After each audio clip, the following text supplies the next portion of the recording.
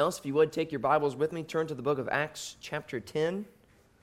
Acts chapter 10 is where we will be today. As we began last week, we began what I hope to be a three-part sermon, although it could potentially turn into four, but my plan is for this to be a three-part sermon series on the gospel and salvation coming to the Gentiles. This turning point in the life of the church, this turning point in the story of redemption, where for thousands of years now, the people of God has been classified as the Jewish people, the people of Israel, with a few exceptions of those who have been converted to Judaism. By and large, up to this point, when you were to talk about the people of God, you were talking about the Jewish people, the Israelites.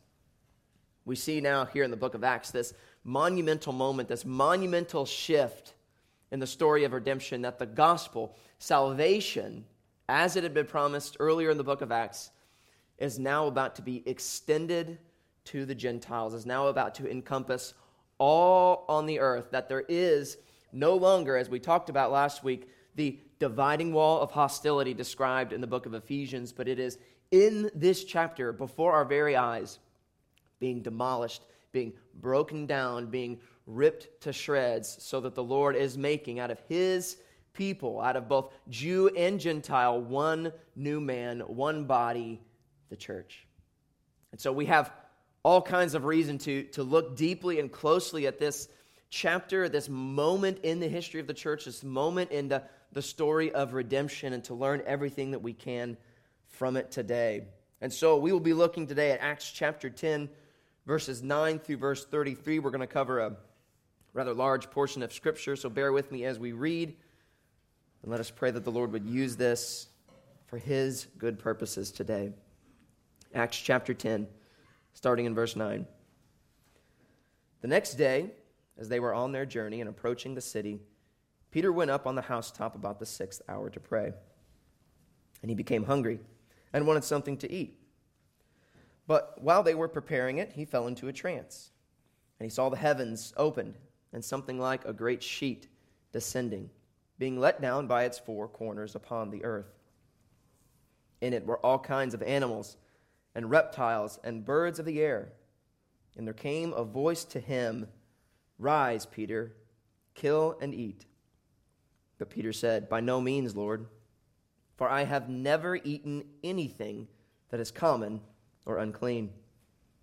And the voice came to him again a second time, "What God has made clean, do not call common." This happened 3 times, and the thing was taken up at once to heaven. Now while Peter was inwardly perplexed as to what the vision that he had seen might mean, behold, the men who were sent by Cornelius, having made inquiry for Simon's house, stood at the gate, and called out to ask whether Simon, who was called Peter, was lodging there.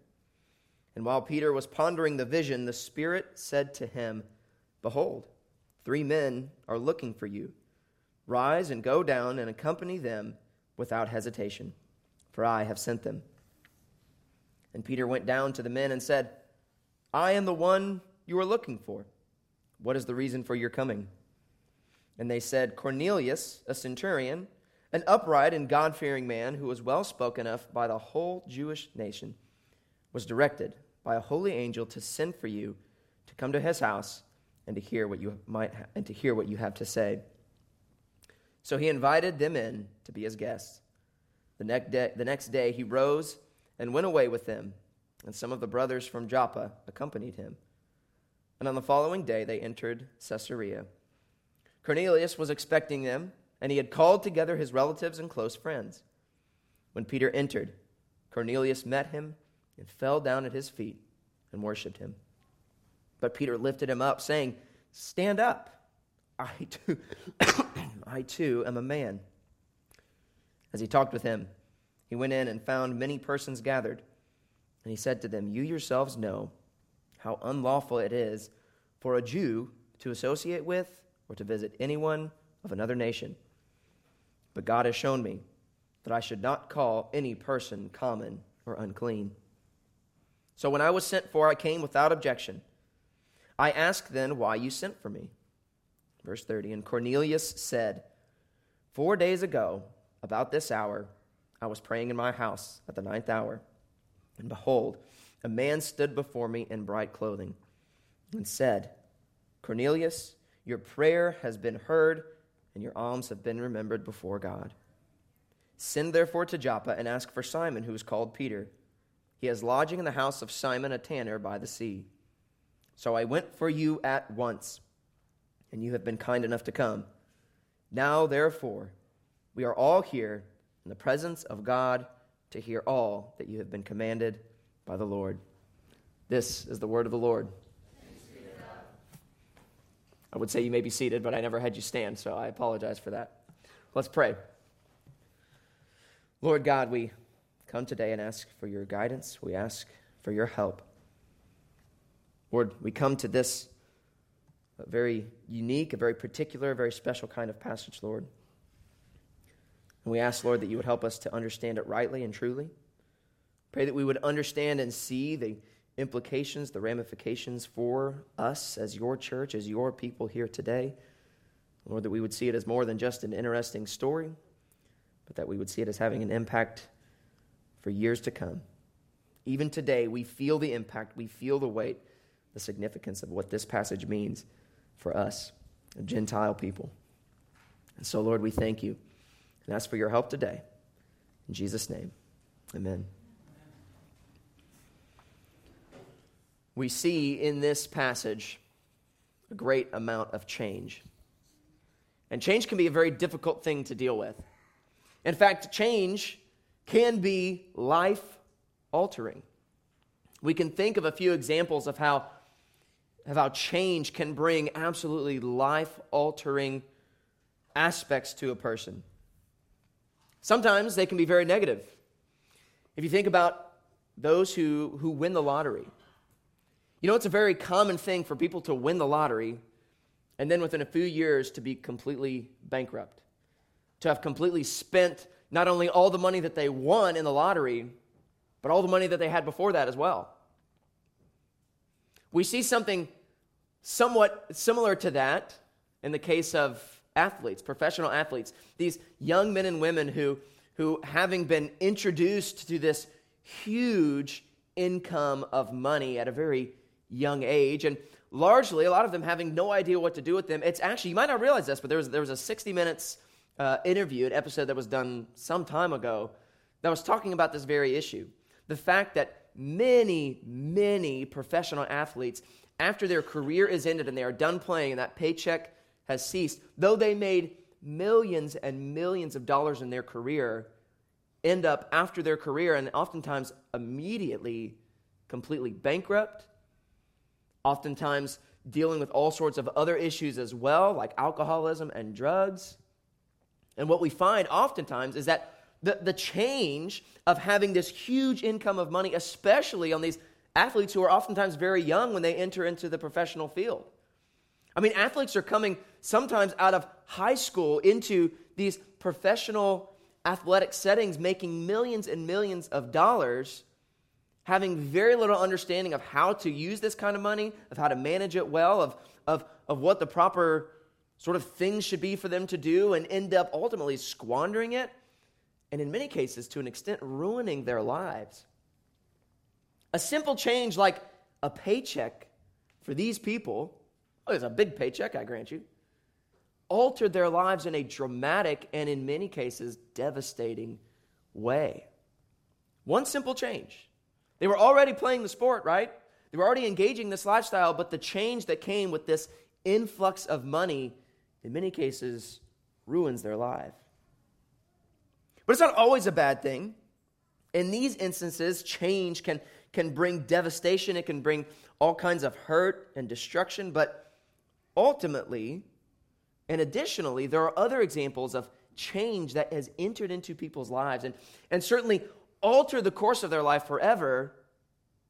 But in some cases, it can have a very positive effect. I think one of the most prominent examples that I can think of this is a woman by the name of Joni Eareckson Tada. If you don't know the story of Joni Eareckson Tada, she is a woman who, at a young age, is a very young one, I believe she was a teenager. She was involved in a tragic diving accident where she was swimming in a lake and she dove into what she thought was deep water and ultimately was not, and broke her neck, and ultimately spent the rest of her life, and has spent the rest of her life, confined to a wheelchair, barely able to use her arms and completely unable to use her legs. But if you know the story of Erickson Tada, you'll know that one change in her life that came when she was but a young woman has had a dramatic impact on who she is now. And while most people would think, well, introducing a huge paycheck every week to a person's life would have to be a good change, right? It would have to bring good things to a person's life. And a person having a broken neck and being paralyzed, that could only be bad. But what you see, in fact, instead, if you know the story about Joni Eareckson Tada, if you've heard of her life, if you have read any of her books or listened to any of her lectures, you'll know that Joni Eareckson Tada herself would point to that moment, that change in her life, as one of the most significant and important things that ever happened to her.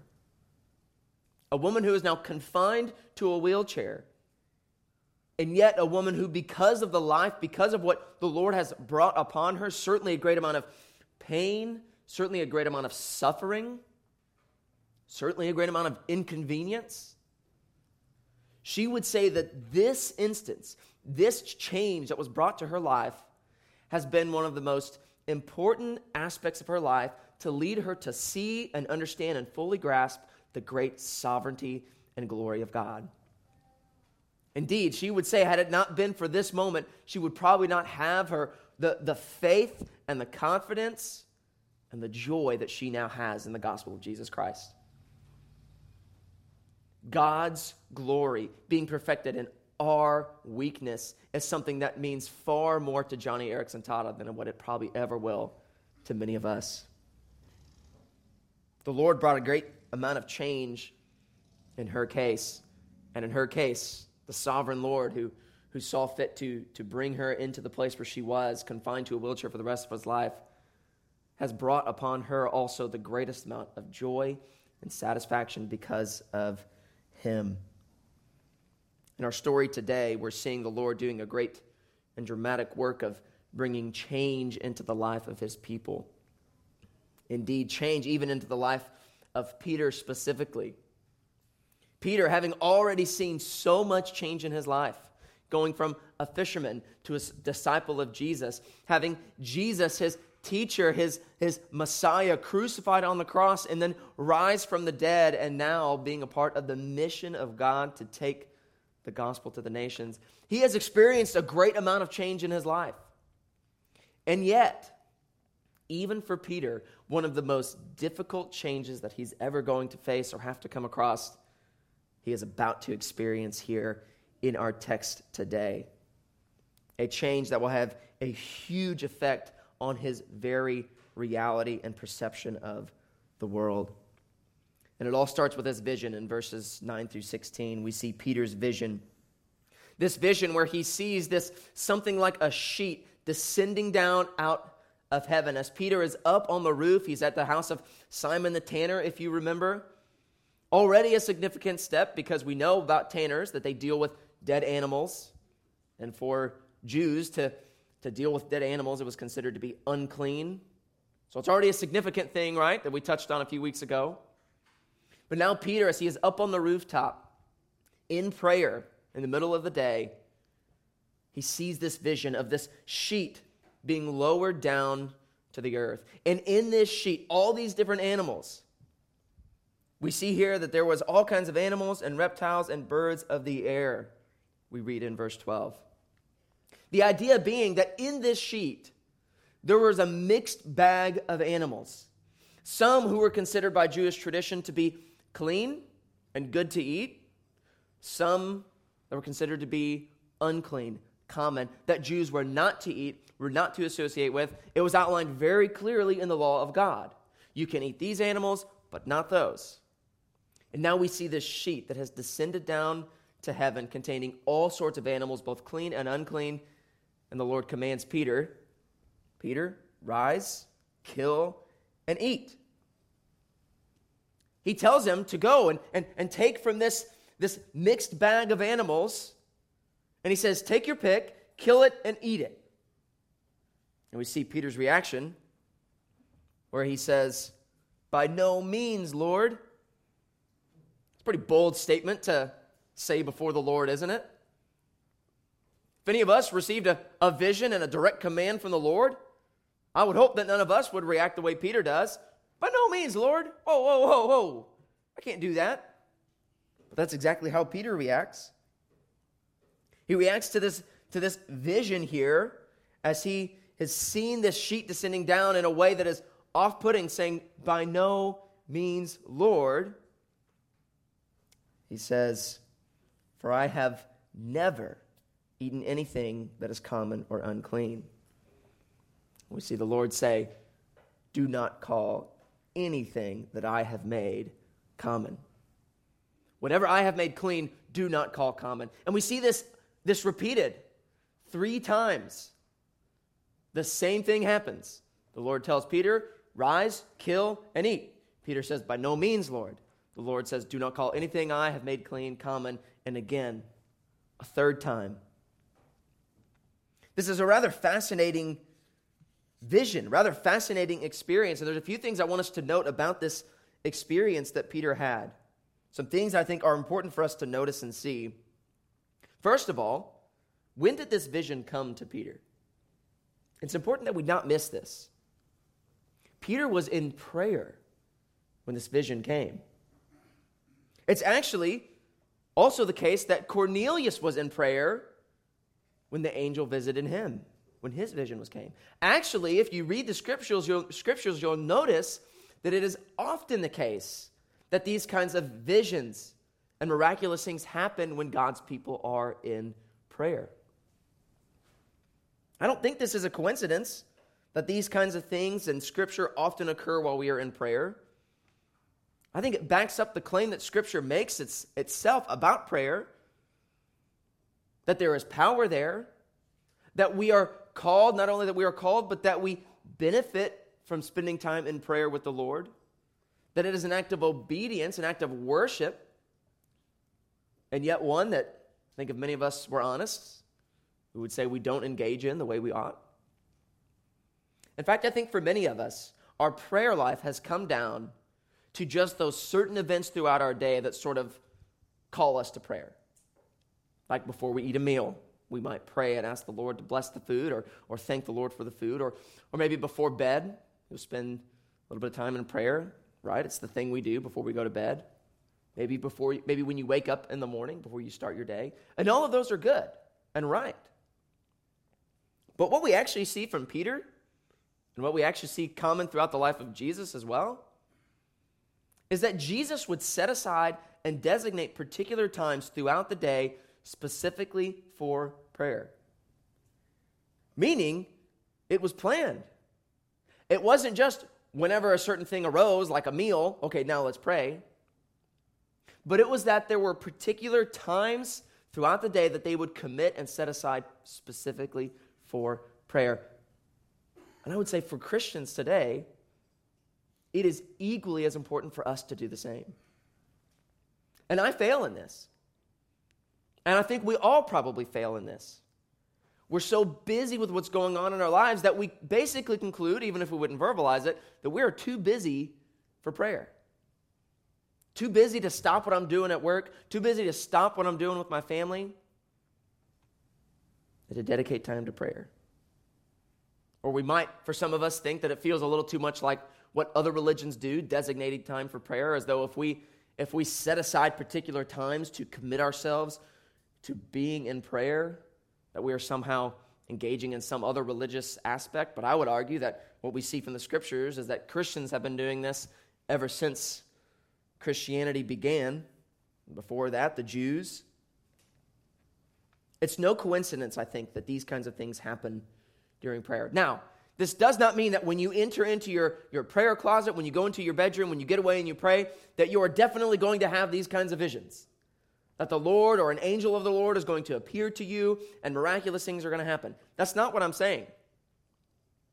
But I would go as far as to say, we as the people of God, we as the church, oftentimes sit back and wonder, why isn't the Lord moving? Why isn't the Lord doing much in our church? Why isn't the Lord doing much in my life or in my family?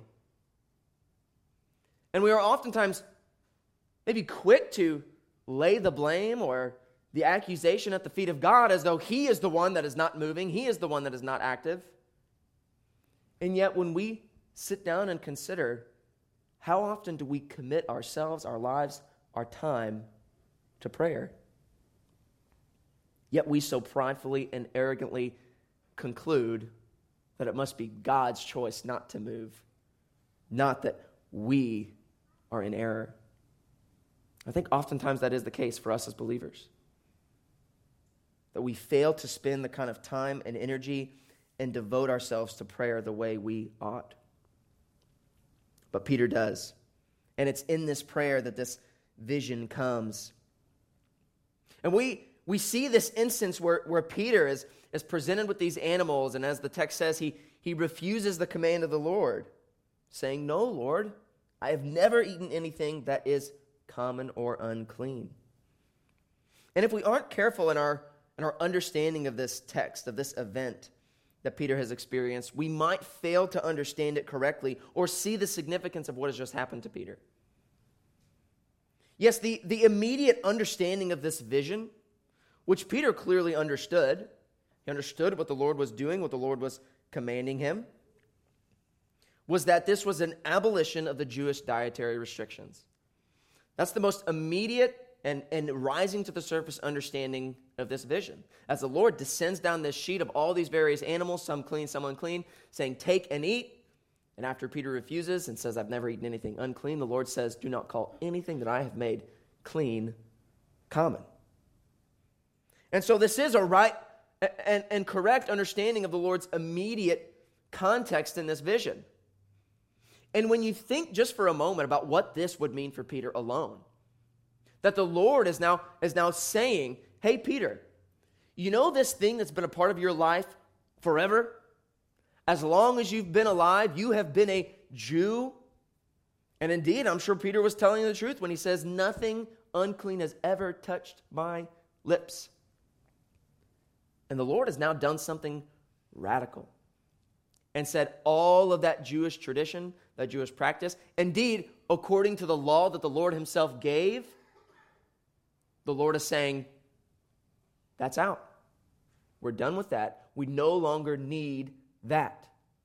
The purpose of those dietary restrictions, indeed the purpose of all of the Jewish law and tradition, has been fulfilled. If you want to hear more about that, we've got plenty of sermons over the book of Hebrews that we did, where we looked in depth and over again saw how the Old Testament, the Old Covenant, has been fulfilled in Christ Jesus. And so here, what Peter is receiving from the Lord is basically a statement saying, your traditions, your lifestyle, your whole paradigm for living is all about to be changed. I know nothing unclean has ever touched your lips, but guess what, Peter? It's all about to change. With this in mind, we can understand why Peter would have responded to the Lord the way he does. It seemed almost wrong to take of these things which he knew full well that the Lord had commanded, do not eat these things. But now he was being directly commanded by God, eat these things. We can understand then why he reacted the way he did. Yes, I think perhaps Peter was a little overly bold, a little overly zealous. This is kind of Peter's MO, right? This isn't actually the first time that he's tried to rebuke the Lord. He said similar things to Jesus. But we begin to see that it's not just that he was overly bold or prideful or arrogant. There was a part of that. But it was more than just belligerence that led Peter to say this. It was Peter's commitment to the law of God and the commands of God. That now in his mind were being changed, were being altered. Indeed, great change was beginning to come and shift Peter's whole paradigm. But while the immediate meaning, the immediate context of this vision had to do with food, there was a much deeper, a much more significant meaning to this event, one which you and I are privileged to know now, but one that Peter was soon going to fully realize. And we see in the next verses, this is point number 2, the turn. In verse 17, we see Peter is trying to figure out what exactly did that vision mean. He already knew, okay, so clearly the dietary laws that the Lord had laid out no longer apply. He made that very clear by commanding me to eat these unclean animals. He was inwardly perplexed at what the vision that he had seen might mean. Peter knew there was something more, something deeper to this vision. And as he was sitting here thinking about it, dwelling on it, we see the Lord sending these men who, if you remember from last week, we saw last week Cornelius sent them out saying, go find this one Simon Peter who's living with Simon the tanner. All of this is happening at the same time, remember? That at the same time as Cornelius received his vision and then sent these men out, that is when the Lord delivers this vision to to Peter. And now we see what represents this portion in our text. Peter's beginning to accept the reality of what God has revealed to him through this vision. Though he doesn't fully realize its full impact, the full reality of what this means for his Jewish identity, he is beginning here in this section, verses 17 through 23, to understand that something more significant has happened.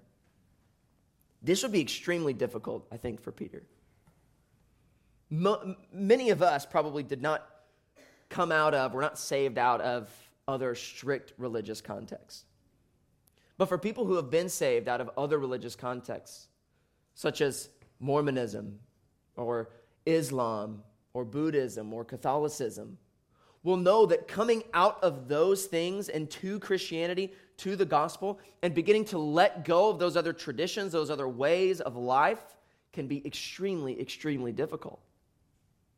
And that was especially true of Peter, this man who had been a devout Jew his whole life. His whole life revolved around these traditions, around this way of living, and he's now beginning to realize that is being undone. It's being changed. And this would have been extremely, extremely difficult for him to grasp and to accept. And we see again here in this situation the divine orchestration of this whole event as we consider the timing of the Lord. As the Lord is both at the same time working in Cornelius, and he sends these men, and then at that time working in Peter, preparing his heart for this crazy change that is about to come to his life. And after that vision, right after that vision, as he is pondering, as he is thinking through what it might mean, what would happen, but these men come and knock at his door. And the Lord says, hey, Peter, there's some men at the door. I've sent them. I want you to go and do what they say. The Lord is divinely orchestrating this whole event. And we see the most significant portion of this section, I think, in verse 23. And it's this line, so he invited them in to be his guests. Who were these men that he just invited in to be guests? They were not Jews. They were not Samaritans. They weren't Jews or Samaritans. They were Gentiles. It was strictly opposed to the Jewish tradition to ever go in and eat and be the guest in a Gentile's house, and even more so to invite a Gentile to be a guest in your house. You were bringing on filth. You were making your very house unclean by doing such a thing. We begin to see that Peter is beginning to let go of his Jewish tradition. He's beginning to accept the change in his paradigm as he does exactly this and invites these Gentiles into his house. If his Jewish friends would have seen this, they would have been livid. And yet Peter engages in this most significant and humbling act of allowing these Gentiles to come in and be his guests. I think at this point, one thing that we can take away from this is we can see that Peter's conversion was real. And I say this because Peter has now come to a point where the Lord is shaking things up in a dramatic way for him, and this is affecting his very lifestyle and his tradition, and his faith is now being tested. And this is the time for many people who claim Christ, when things begin to get hard, that they fall away. I'm reminded of the parable of the sower in Matthew chapter 13. You recall the parable where Jesus tells of one who was sowing seed. And there was seed that landed on the path, and seed that landed on rocky soil, and seed that landed in thorny soil, and then seed that landed in good soil. And you'll recall that it was only the seed that landed on the good soil that took root, grew, and then bore fruit. And it was only that group who had a true conversion, who was truly saved. But we read in Matthew 13, 20 and 21 of another of the group of seed. Matthew 13, 20 and 21 says, as Jesus is explaining the parable, as for what was sown on rocky ground, this is the one who hears the word and immediately receives it with joy. Yet he has no root in himself. He endures for a while, and when tribulation or persecution arises on account of the word, he immediately falls away. This is the moment when many in Peter's shoes, who though they had seemed to accept the gospel right away, who had seemed to accept what Jesus had to offer, but then when things began to get real and began to get hard, and your reality begins to be tested and your traditions begin to be put away with, your preferences, your desires, your comfort begins to be interrupted. It's in this moment when we begin to see who is truly converted and who is not. What does Peter do in this case? He doesn't back down. Even though this was difficult for him, the accepting of Gentiles into his house would have been extremely difficult for him, going directly against his grain and all that he had held to be true his entire life. He is now, because of the command of the Lord, letting those things go.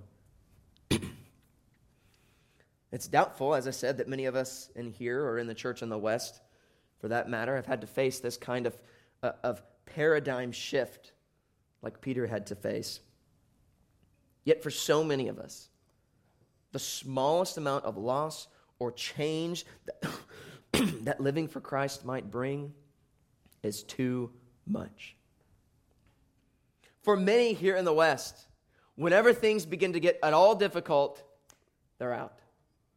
Whenever being a Christian begins to actually cost you, they're gone.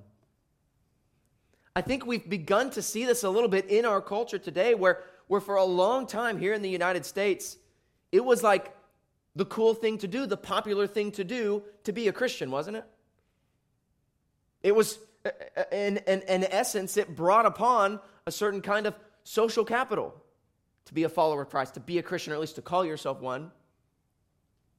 But I think as of late, what we've begun to see is that to call yourself a Christian now here in the United States is increasingly becoming less and less of something that builds social capital, but a label that begins to bring disdain and rebuke and hatred.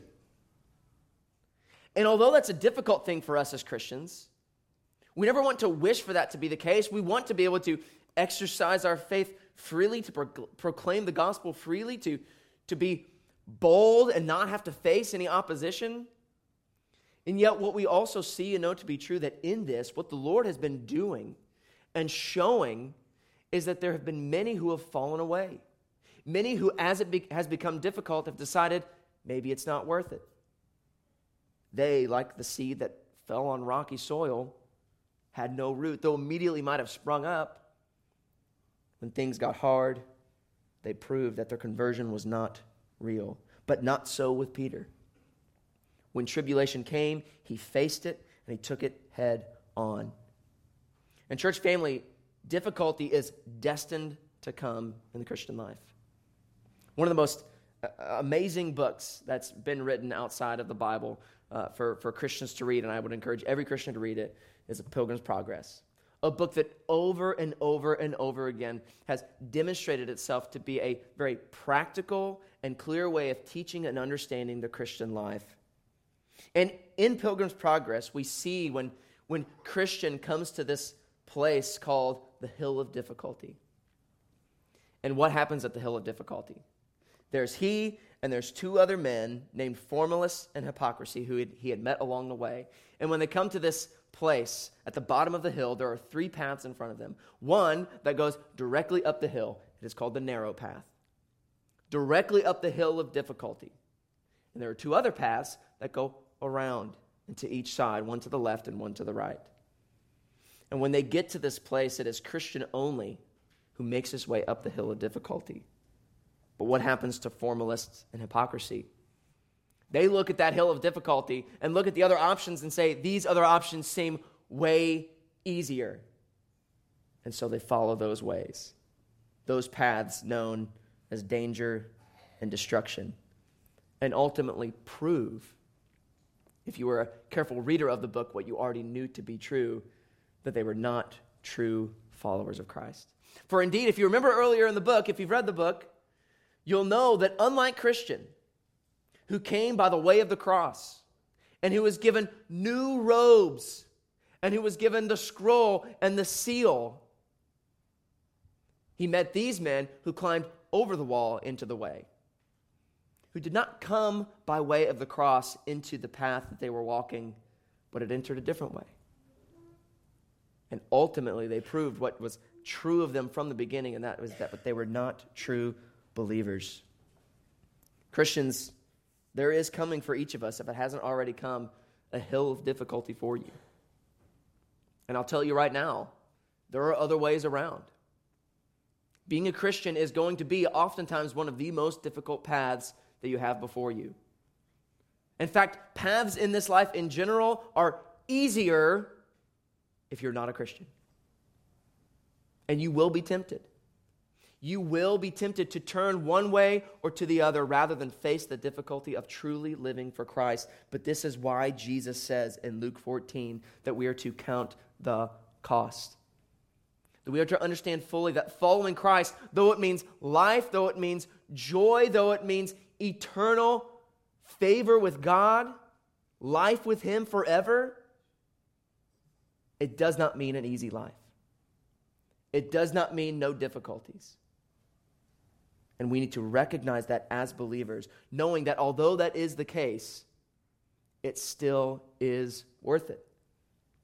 I say this all the time, but we are called to count the cost, not so that we can see if Jesus is really worth it or not. Because if you truly understand the cost of following Jesus, but also the cost of rejecting Him, then you will know and you will realize every time that whatever it is worth it. On one hand, you have Christ and a life dedicated to Him, which might mean suffering, it might mean difficulty, it might mean persecution, but ultimately leads to life. And on the other hand, though it might mean ease and comfort in this world, it ultimately leads to death. Peter understood the cost of following Jesus. And he understood full well that as much as he loved his traditions, as much as he loved his Jewish identity, it wasn't worth losing Christ. Then we come to point number 3, where Peter meets Cornelius in verses 24 through 33. Notice in verse 24 the preparation that Cornelius makes to hear this message. I love this. What we read in verse 24 of Cornelius. It says, "And on the following day they entered Caesarea. Cornelius was expecting them, and he had called together all his relatives and close friends." Cornelius, knowing that a man who we already established as a God-fearer, when he received this vision, when he received this message from the angel of the Lord, said, God is going to do something here. And he began to gather all his family, all his friends, as many people as he could, knowing that a message from the Lord was coming. He gathered them together so that all might hear what the Lord had said. He makes great preparation before hearing the word of the Lord. And then when Peter arrives, we read that Cornelius in verse 25 fell down at his feet and began to worship. Now the word worship here, though it is translated worship in the ESV and certain other translations, it doesn't necessarily imply that he thought that Peter was somehow God or deity. It could rightly be translated as reverence, that he bowed down and showed him all reverence, a deep respect even. But even that for Peter is suspect. Because as we know in this life, it is oftentimes a very thin line between showing reverence, showing deep respect, giving undue favor or attention to Christian leaders. It's a very thin line between that and moving into unhealthy worship. And so Peter says, absolutely not. Stand up, please. I, like you, am a man. I don't need you to show me any kind of reverence or awe, for I am no different than you. I am a man. And then finally in verse 28, by his own tongue, we see here that it becomes evident Peter began to understand truly the meaning of the vision that he had on Simon's roof. In verse 28, we read this, and he said to them, this is Peter, you yourselves know how unlawful it is for a Jew to associate with or to visit anyone of another nation. He said, you know as a God-fearer and these people around you who know the Jewish tradition that it is wildly inappropriate for me to be engaging and entering into with Gentiles. And yet, he goes on, but God has shown me that I should not call any person common or unclean. We see that Peter actually understood his vision for all that it meant now. For he didn't say, he showed me that no animal should be called common or unclean. But he understood now, as the Lord had been preparing Cornelius and as the Lord had been preparing Peter, and he'd come now to this place, having received this vision, say, now I understand that God has created all people, and he has commanded that they are all clean. So he understood now that this vision that he had was about far more than food. It was about far more than dietary laws and restrictions being abolished. It was about that dividing wall of hostility being removed. That there is no longer, not just no distinction between clean and unclean animals, but there is no longer any distinction between Jew and Gentile in Jesus Christ. Indeed, in him there is neither Jew nor Greek, slave nor free, male nor female. In Christ Jesus, all are justified by his blood. That is the reality that Peter has now come to. And here again, we have this story retold for us a third time. And after this, we see the people ready to hear the word that Peter was to bring. Cornelius says, I sent for you at once, and you have been kind enough to come. Now, therefore, we are here in the presence of God to hear all that you have been commanded by the Lord. He's saying, hey, we're ready. We're here. I've gathered my family. We are on pins and needles. We can't wait to hear the word from the Lord that you have come to bring us. Understanding and anticipating, knowing that the vision that the Lord had given him was preparing for him to hear a word from the Lord. And that is exactly what Peter was there to deliver.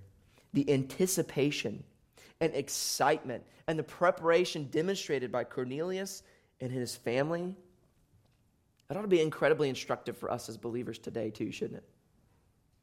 How many of us, before coming to church, to hear from the Lord, to open up the very word of God, to worship the Lord in truth, how many of us thought in this way? Thought to prepare ourselves for worship, or ask the Lord, Lord, prepare my heart for worship this week. Prepare my heart for worship this morning. Prepare my heart for worship tomorrow. Certainly, I would never want to indicate that before you come into this place to worship, you have to somehow get your heart right. You have to somehow get in the right mindset. Absolutely not. Church family, come and worship the Lord, for he has commanded us to do so. But we still ought to consider the reality that what we do here each week is far more than hear just some lecture. It's far more than just sing some cool songs with a good tune, but we come each and every week to worship the Lord. For some people, as we talked about earlier, unlike Peter, there are some people who are unwilling to accept the paradigm shift that coming to Christ means. And sad as it is, for some, even sacrificing time each week to worship the God who created them and sacrificed his own son to redeem them is pushing the envelope. Indeed, for many, church is one of those things, worship is one of those things that is easy to just push to the side. If something more fun comes up, if something more seemingly important comes up, I mean, we're going to be together again next week. I can watch it online. It's not that important that I be there. I can see the recording. I can go and read the sermon manuscript, whatever the case may be. And it becomes so easy for so many to take the worship of God that we come together each week to do, the God who has redeemed us, created us, sacrificed his own son to save us from our sin, we can so easily cast aside the worship of him. You may have heard some preachers say before they preach, pray something like this, saying, Lord, keep me from being a hindrance to what your people would hear today. A prayer that I can relate with, resonate with. The reason preachers will often pray something like that, and the reason why that is my hope, is that in the same way that Peter was now coming to deliver a word from the Lord to these people, it is a very real danger, a very real threat that a man, a preacher, can become a hindrance, can become a stumbling block, can get in the way of the message that the Lord would have his people to receive. And I know that to be the case. Even as I prepare each week, I know that my own pride, my own shortcomings, all of these things run the risk of interfering with the word of the Lord as it is preached. And so that's my prayer, that I would be out of the way of what the Lord would have to do. There is a temptation, I think, even to think, why don't we just open up God's word and read it? Just eliminate the human equation altogether. Similar to when we said last week, why didn't the angel of the Lord just declare to Cornelius the message so that he might receive it? Why does it have to be Peter bringing it? Why does it have to be that he has to go through all these extra steps? And yet, as the Lord has demonstrated, it is his will and his purpose to use people, to use us as his means, to use the preaching of the word as his means to direct his people, to teach his people, and to bring the gospel to his people. But we as Christians need to be like Cornelius and his family, eagerly awaiting a word from the Lord, ready to hear from the Lord. And preachers, those who deliver this message, need to be like Peter, prepared. They need the Lord to guide them and to direct them into all truth, into all righteousness, so that they might teach the word of God faithfully. What we ultimately see through all of this is that as the Lord is bringing change, he's bringing change to Cornelius and his family. He's certainly bringing change to Peter and his reality, that the Lord is directing all of it. There's all kinds of things that could go wrong in this whole story. Things that could be messed up left and right. And if this were left up to human means alone, it would have been. It would have gone wrong. But what we see to be true here and what we know to be true in our lives is that the Lord Jesus, God who is sovereign over all things, is directing every step of this instance. Every moment that the gospel is being extended to the ends of the earth, it is because God has decreed it and who will see it through. And so today, as believers, as those who, as we've talked about, have counted the cost of what it means to follow Jesus, we can know, like Peter, that there are going to be times that come in our lives that there's going to be a great amount of change, that there's going to be difficulties that come, that are going to make us uncomfortable and are going to cost us. But we also need to, like Peter has, recognize that whatever it is that the Lord has called us to do, whatever it is that he has called us to sacrifice or give up, it is according to his good purposes, and he is good in it. That all things work together for the good of those who love him and are called according to his purpose, as we read in our declaration of pardon today. And we will continue to see next week as this group of Gentiles is now primed and ready to receive the gospel, that the Lord is going to accomplish his will. And he's going to wow Peter, and he's going to wow all the disciples, and he's going to wow the Jerusalem council, and is going to bring the gospel to the Gentiles, as we'll see next week. Let's pray.